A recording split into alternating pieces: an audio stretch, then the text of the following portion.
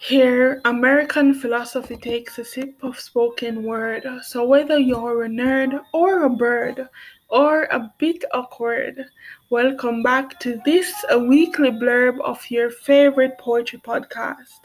America is. This week, America is African, specifically African American contributions to philosophy, quite recently established in the philosophical world, confronting social realities of race in such a way that they formed movements that picked up the pace in compelling social change. These movements emerged from a focus on the social, political, moral, and cultural issues at America's core with four distinct traditions of Black thought to be brought to the fore, being vitalist, existentialist, rationalist, and humanist. But wait, there's more. Men like Bernard Boxill refused to be boxed in by the boxes and blows that often is the punching match called America. For he posited that when the strong build up their strength from maltreating the weak, the only hope is for the weak to depend on the strong, some sort of sympathy that may sway them to freedom.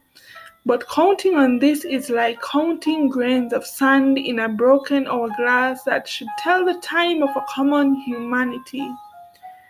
A time seemingly out of reach, so we must treat the wounds of servitude with repatriation, said Boxill, an idea which others rejected, like Frederick Douglass, his tongue sharp as a cutlass in establishing his views, musing with the idea that moral suasion towards a white treatment of the African could work in presenting both as equals.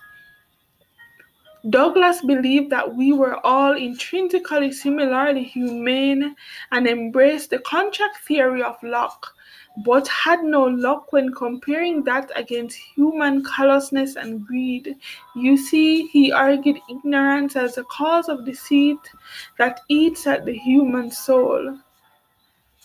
Then you had men like Malcolm X, a humanist who expressed the necessity of democratic control in productive and political processes. His mandate to expand interracial unionization in the South, highlighting the need for blue and white colors to unite against corporate domination, a viewpoint that encouraged action to make it a reality by any means necessary.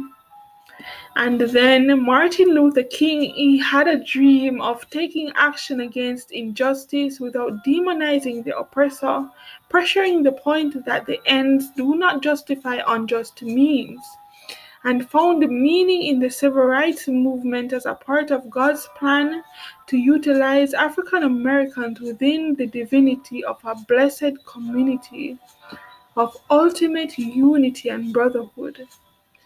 Other men like W. E. Du Bois were anti-assimilation, seeing the plan as one that would leave some Black people out of the mainstream. Getting rid of race, he said, was throwing the baby out with the bathwater. And lastly, but definitely not least, Cornel West preached of the value of the examined life, of philosophy not only as learning how to live but how to die, because knowledge is transformed and the truth, capital T, should be understood as a way of life, and time as a gift and a giver. Ultimately, West rejected the romanticized view of America and of reality as a means to have it all.